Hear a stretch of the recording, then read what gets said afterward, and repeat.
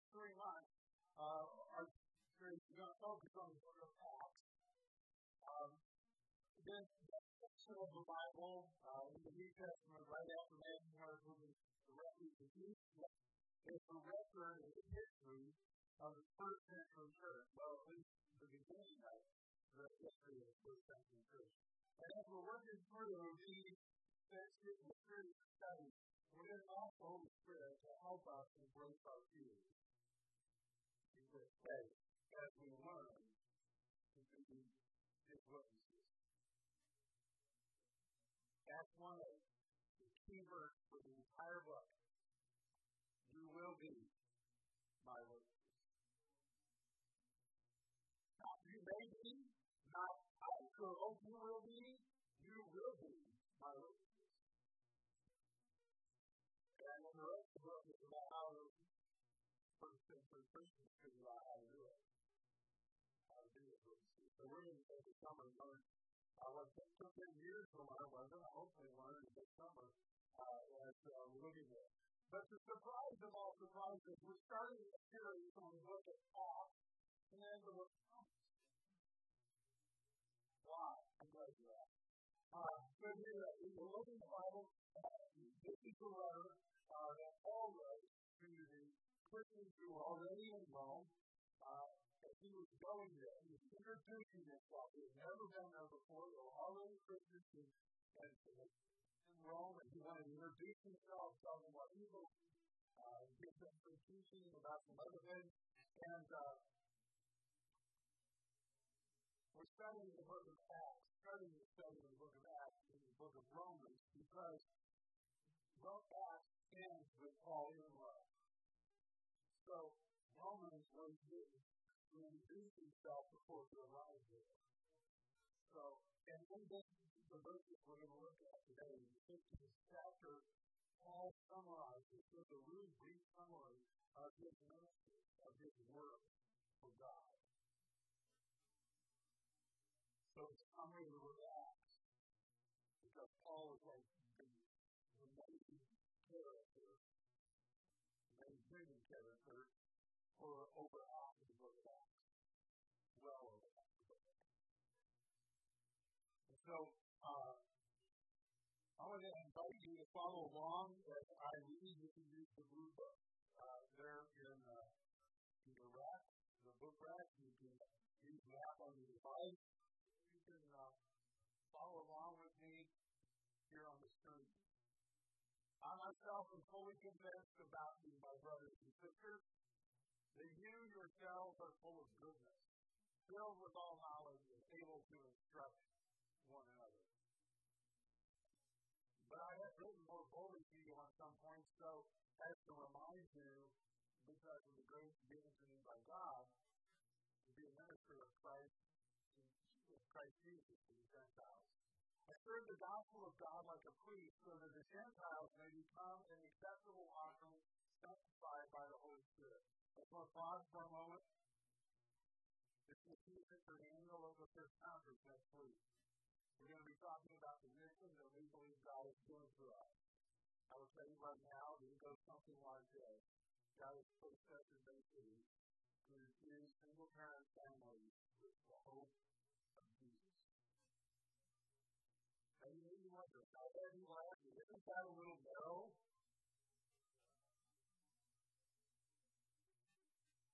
I want you to pick out some words with me. All right, so first verse, second verse, it says, God gave me the grace. Here we go. To be a minister of Jesus Christ to who?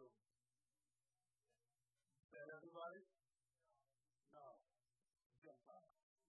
Oh, and just in case we're not sure that he really meant that, he goes on to say that he does this work so that Gentiles will become an acceptable offering sanctified by the Holy Spirit. So I boast in Christ Jesus about the things that pertain to God. For I will not dare speak of anything except what Christ has accomplished through me in order to bring about the obedience of the Gentiles by word and deed, in the power of signs and wonders, in the power of the Spirit of God. So from Jerusalem far as Illyricum. Where in the world is that? I'm glad you asked. I looked it up on the map.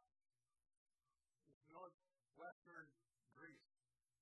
From Jerusalem to northwestern Greece, I fully preached the gospel of Christ. This is Paul's message. This is some of his ministry. There's a lot of stuff in there. But it seems to me that in this message, Paul is answering kind of an unspoken question. And that question is, how does the Holy Spirit build the church of Jesus? We have to ask the question that way. Because the church of Jesus is not built by people. The church of Jesus is built by the Holy Spirit, working through people. And so we ask the question, how does the Holy Spirit build the church of Jesus?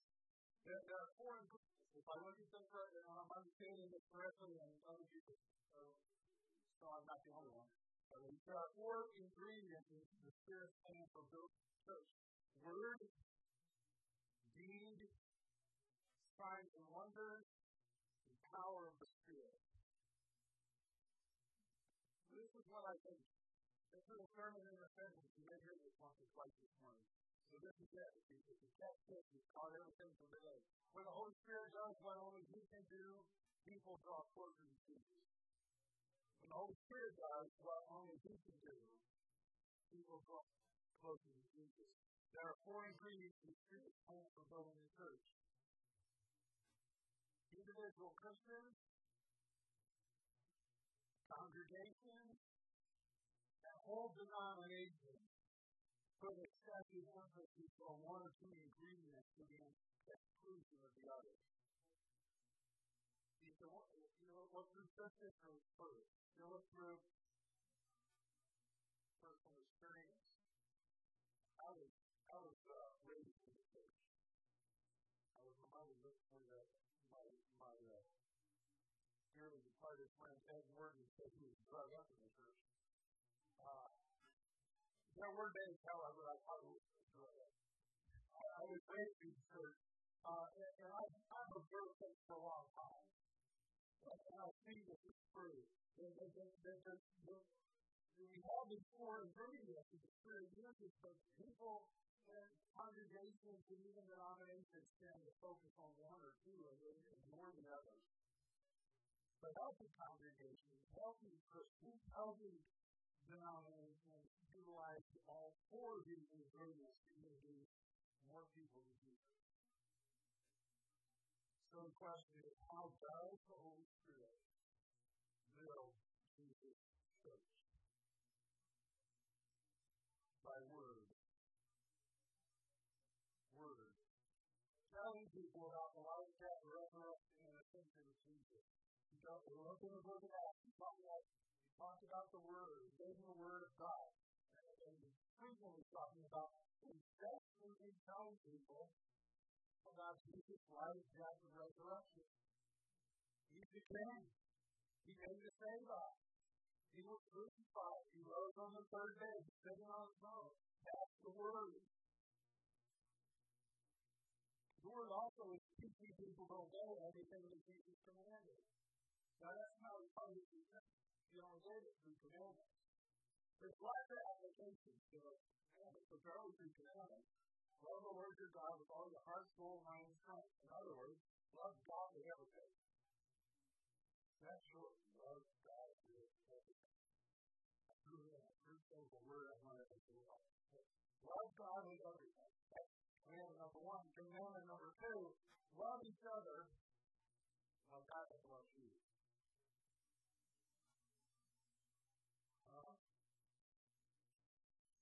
Well, people remember, it's harder to do. So, telling people that the word about life, death, and resurrection of people to obey everything that Jesus commands, the two commandments about loving God and loving each other. But these things cannot be done unless the Spirit's power is in them. It takes the Spirit's power to make them effective, eternal results. Paul declared that she was not a persuasive word for wisdom, but was a demonstration of the Spirit and of power. He claimed that his lessons came not simply with words, but also with the power of the Spirit and deep conviction.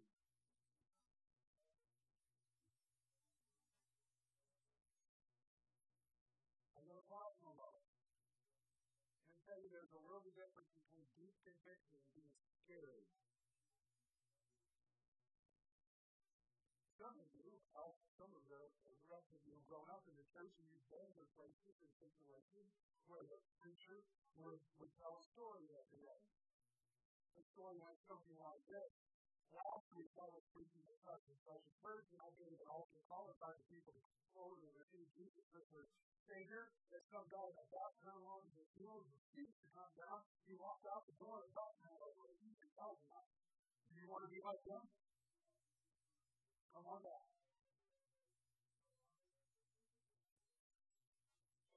That is not deep conviction. That's manipulation. And Paul makes it very clear that when he speaks, he doesn't speak and manipulate people. He only does the truth and lets the Holy Spirit walk him upside your head. When the Holy Spirit does not only he can do, people draw closer to Jesus. When the Holy Spirit empowers the speaker as only the Spirit can do, people feel Jesus' life changing power. They want His grace. They want Him in their lives. His Spirit builds by word, by deed as well. Secondly, by deed. He builds the church by deed. These are works of love and mercy, compassion and justice. It's feeding the hungry, clothing the naked, giving a drink to the thirsty, visiting the prisoners. These are the things that Jesus taught us to do. These are applications of us. Love each other like I love you. Paul encouraged the first century Christians by saying, let's not allow ourselves to get engaged doing good things, but at the right time, we will harvest what we've sown. Yes. Right now, therefore, every time we get a chance, let's work for the benefit of all.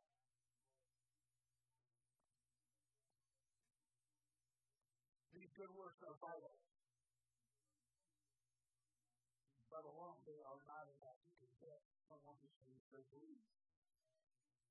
A lot of people go out and live a good life and they're not Christian. And people are going to wonder why, and they're going to ask them when they tell them about Jesus. That's that way we've often done things. But I read something which really challenged me. And it just said, I'm going to put credit where credit is due. And then we asked these questions to the professor at Kingston University, one of our Western denomination schools over in Canada. Exactly like this. We literally could consider becoming a Buddhist because a Buddhist chooses not to. Would you become an atheist because an atheist brought you chicken soup when you were sick? He has a long list. I'm sorry not to use all of them. And I think we get the point. Why would we expect anyone who's not following Jesus to start following Jesus simply because we're nice people? A good 99% of the people in the United States are nice. Most of the time. It takes a whole lot more than being nice. It takes a whole lot more than being good. Good things by themselves will not convince anybody to become a follower of Jesus. If that's from now, can you imagine what it was like in the first century where if you said you were following Jesus, you might lose your home, your family, all your possessions, your job, and things in your life? Why would anybody, though, follow Jesus because my neighbor's really nice? I'm going to go to the jail with him, and we're going to go to the Coliseum instead of the Lions. But he's really nice. Not happening. When the Holy Spirit does what only He can do, People draw closer to Jesus. When the Holy Spirit energizes good works and good deeds, as only the Spirit can do, people who go, here is Jesus loving you.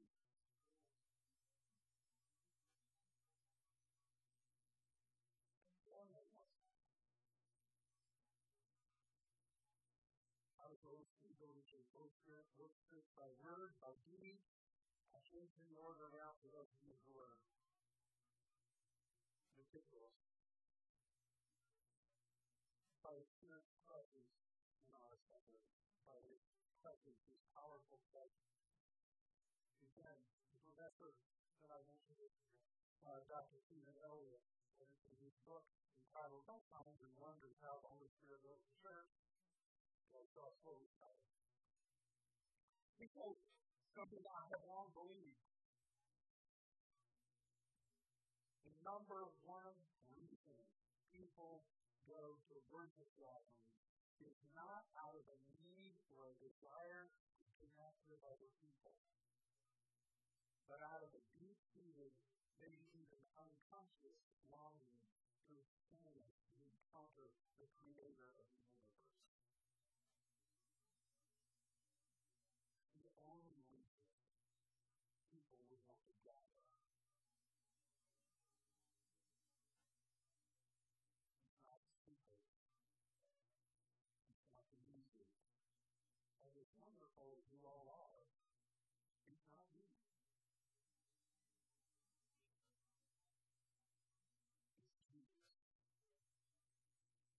Whether they recognize it or not, whether they understand it or not, they come to meet Jesus. And here's the scary thing. If they don't meet Jesus, if they don't experience the power of the presence of God's Holy Spirit, they go away wondering why they wasted their morning. And if they do it 3 or 4 or 5 or 6 times, they will not bother ever again. His presence often stirs our emotions, but we got to understand that it's far more than an emotional experience.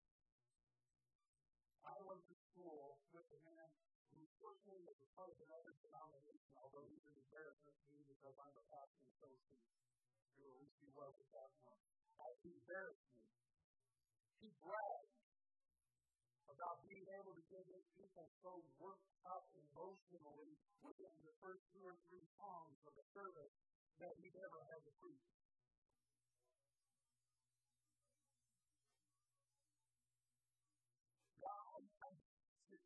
I grew up when people would go out of church and they all of service like that occasionally. Well, I was the one that was service and I figured to get the preach.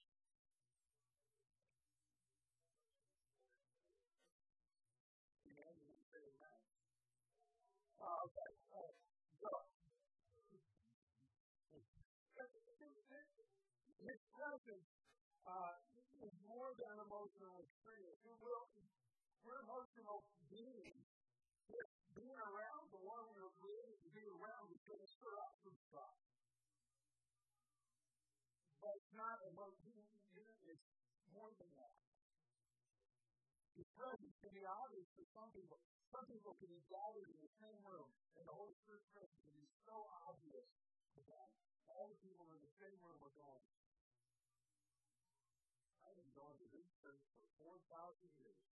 See, I said how you tell numbers so nobody would go back to me. I've been going to this church for 4,000 years, and I've never sensed the presence of God. There's been people, no matter how long, they've never experienced the presence, or he's right here, right now. I know it. It can be obvious to some and overlooked by others. The Spirit's presence, though, when the Spirit's presence is real and powerful, he convinces us that Jesus is for us, that Jesus loves us, that Jesus cares for us, that Jesus will take care of us, that no matter what happens, he trusts us. Also, understand that for gathering for prayer and praise, when he said that unbelievers and people who are wondering and asking questions, we often call them seekers, if they can fall down and worship God as one God is really among them.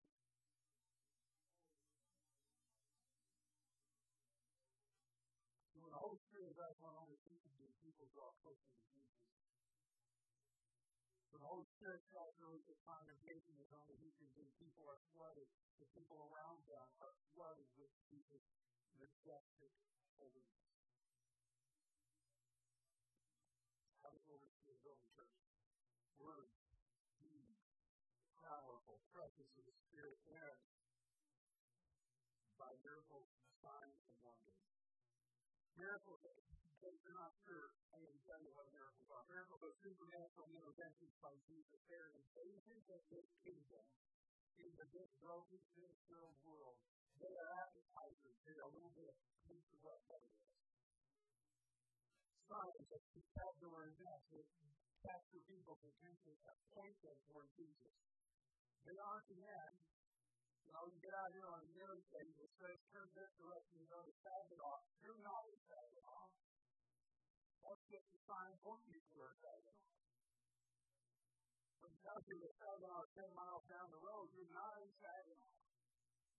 People try to find telling you how far it is to go. That's what signs are. They're things that point us toward Jesus, that point other people toward Jesus. Wonders are acts of the Holy Spirit that fill us with awe and curiosity.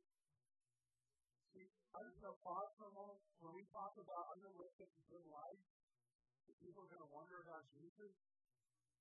We're putting on our duties what really ought to be on signs, wonders, and miracles.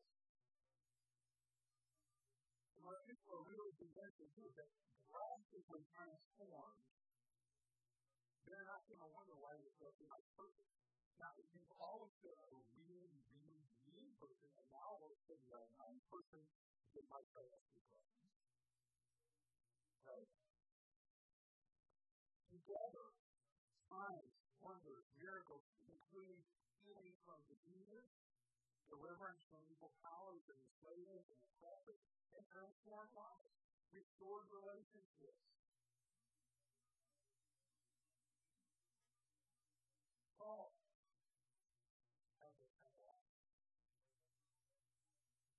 Acts chapter 19 says God did extraordinary miracles through Paul, so that even handkerchiefs and aprons that had touched him were taken from the sick, and the illnesses were cured, and the evil spirits left them.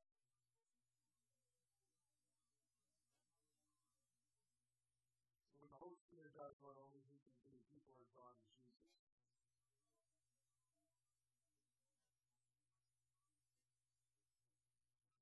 And the Holy Spirit is used to achieve the blessings of Jesus' kingdom into our broken lives as only the Spirit can do. People open up to trust in Him with their whole lives.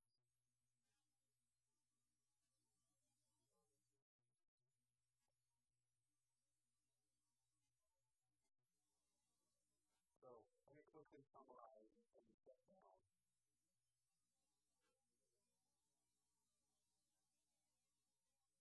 There are 4 ingredients to the Spirit's plan for building the church. Empowered words and good deeds, power of His presence, and miracles, signs, and wonders. When the Holy Spirit does what only He can do, people are drawn closer to Jesus. It takes all 4 of these things. Healthy church values all 4 of these elements and combines them so that the Spirit's help and guides into a unified, balanced whole. Solid work of God's kingdom goes on in churches that are found probably doing the work of God. So,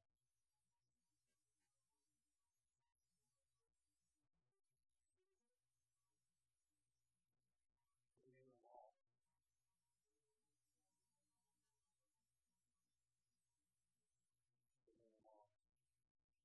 There's a song I grew up singing in church.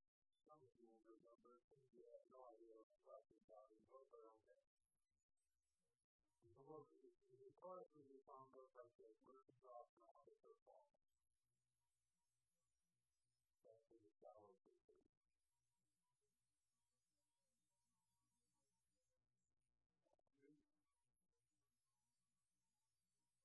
When you read the authenticity,